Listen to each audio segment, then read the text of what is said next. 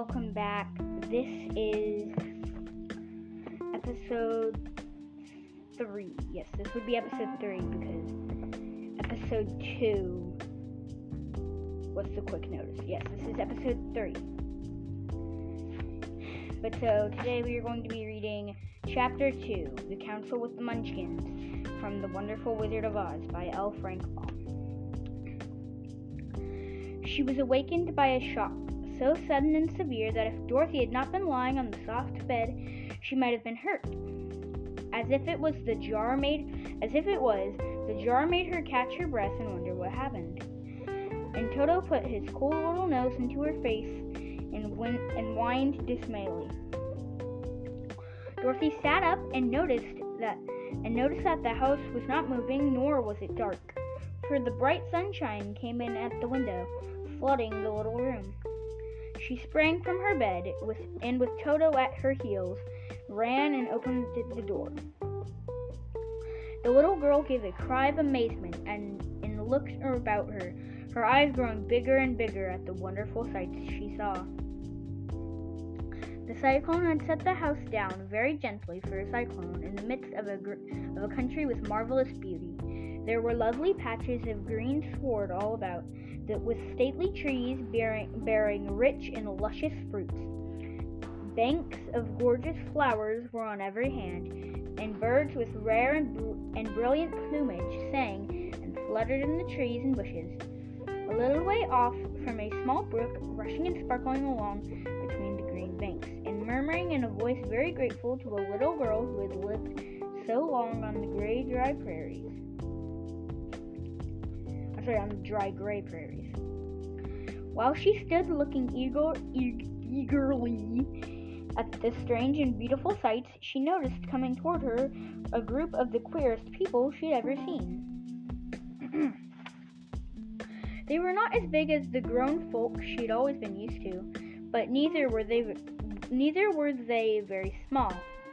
In fact, they seemed about as tall as Dorothy, who was a well-grown child for her age, although they were, so far as looks go, many years old. 3 were men and 1 a woman, and all were oddly dressed. They wore round hats that rose to a small point a foot above their heads, with little bells around the brims that tinkled sweetly as they moved. The hats of the men were blue, and the little woman's hat was white, and she wore a white gown that hung in plaits from her shoulders. Over it were sprinkled little stars that glistened in the sun like diamonds.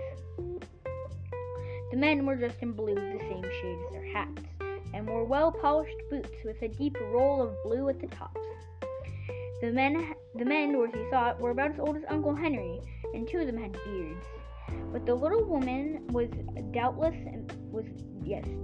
much older.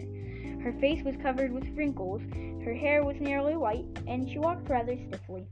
When these people drew near the house where Dorothy was standing in the doorway, they paused and whispered among themselves, as if afraid to come farther. But the little woman walked up to Dorothy, made a low bow, and said in a sweet voice, "You are welcome, most noble sorceress, to the land of the Munchkins. We are so grateful to you for having killed the wicked witch of the East and setting our people free from bondage." Dorothy listened to this speech with wonder. What could the little woman possibly mean by calling her a sorceress and saying she'd killed the wicked witch of the East? Dorothy was an innocent, harmless little girl who had been carried by a cyclone many miles from home, and she had never killed anything at all in her life. The little woman evidently expected her to answer, so Dorothy said with hesitation, "You are very kind, but there must be some mistake. I have not killed anything." "Your house did anyway," the little woman replied with a laugh. And that is the same thing, see?" She continued, pointing to the corner of the house. "There are her 2 toes, still sticking out from under a block of wood." Dorothy looked and gave a cry of fright. There indeed, just under the corner of the great beam the house rested on, 2 feet were sticking out, shod in silver shoes with pointed toes. One second. I'm just checking how many pages are left. Right. Oh dear, cried Dorothy, clasping her hands together in dismay. The house must have fallen on her. Whatever shall we do? There is nothing to be done, said the little woman calmly. But who is she? Asked Dorothy. She is the Wicked Witch of the East, as I said, answered the little woman. She has held all the Munchkins in bondage for many years, making them slaves for her night and day. Now they are all set free and are grateful to you for the favor. Who are the Munchkins? Inquired Dorothy. They are the people who live in this land of the East, where the Wicked Witch ruled. Are you a Munchkin? Asked Dorothy. No, but I am their friend, although I live in the land of the North. When they saw the Witch of the East was dead, the Munchkins sent a swift messenger to me, and I came at once. I am the Witch of the North. Oh, gracious, cried Dorothy. Are you a real witch? Yes, indeed, answered the little woman. But I am a good witch, and people love me. I am not as powerful as the Wicked Witch who ruled here, or I should have set the people free myself. But I thought all witches were wicked, said the girl, who was half frightened at facing a real witch. Oh no, that is a great mistake. There were only 4 witches in all the land of Oz, and 2 of them, those who live in the north and south, are good witches. I know this is true, for I am one of them myself, and I cannot be mistaken. Those who dwelt in the east and west were indeed wicked witches. But now that you have killed one of them, there is but one wicked witch in the land of Oz, the one who lives in the west. But, Dorothy said after a moment's thought, Aunt Em told me that all the witches were dead years and years ago. Who is Aunt Em? Inquired the little woman. She's my aunt who lives in Kansas, where I came from. The Witch of the North seemed to think for a time. Her head bowed and her eyes were on the ground. Then she looked up and said,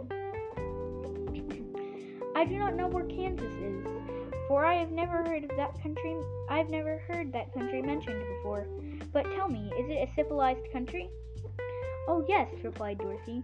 Then that accounts for it. In the civilized country, In the civilized countries, I believe there are no witches left, nor wizards, nor sorceresses, nor magicians. But you see, the land of Oz has never been civilized, for we are cut off from the rest of the world. Therefore, we still have witches and wizards amongst us. Who are the wizards? Asked Dorothy. Oz himself is a great wizard, answered the witch, sinking her voice to a whisper. He is more powerful than all the rest of us together. He lives in the City of Emeralds. Dorothy was going to ask another question, but just then the Munchkins, who had been standing silently by, gave a loud shout and pointed to the corner of the house, where the Wicked Witch had been lying. What is it? Asked the little old woman, and looked and began to laugh. The feet of the dead witch had disappeared entirely, and nothing was left but the silver shoes. She was so old, explained the Witch of the North, that she dried up quickly in the sun. That is the end of her, but the silver shoes are yours, and you shall have to wear them. She reached down and picked up the shoes after shaking the dust out of them and handing them to Dorothy. The Witch of the East was proud of those silver shoes, said one of the Munchkins, and there is some charm connected to them, but what it is we never knew. Dorothy carried the shoes into the house and placed them on the table. Then she came out again to the Munchkins and said, I am anxious to get back to my aunt and uncle, for I am sure they will worry about me. Can you help me find my way? The Munchkins and the witch first looked at one another, and then at Dorothy, and then shook their heads. At the east, not far from here, said one, that there is a great desert,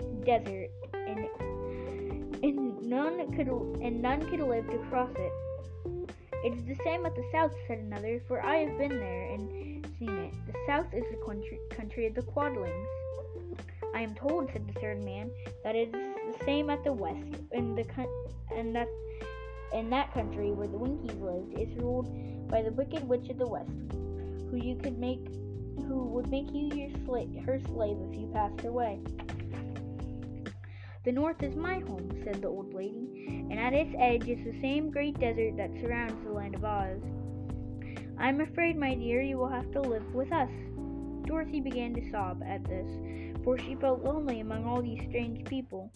Her tears seemed to grieve the kind-hearted Munchkins, for they immediately took out their handkerchiefs and began to weep also. As for the little old woman, she took off her cap and balanced to the point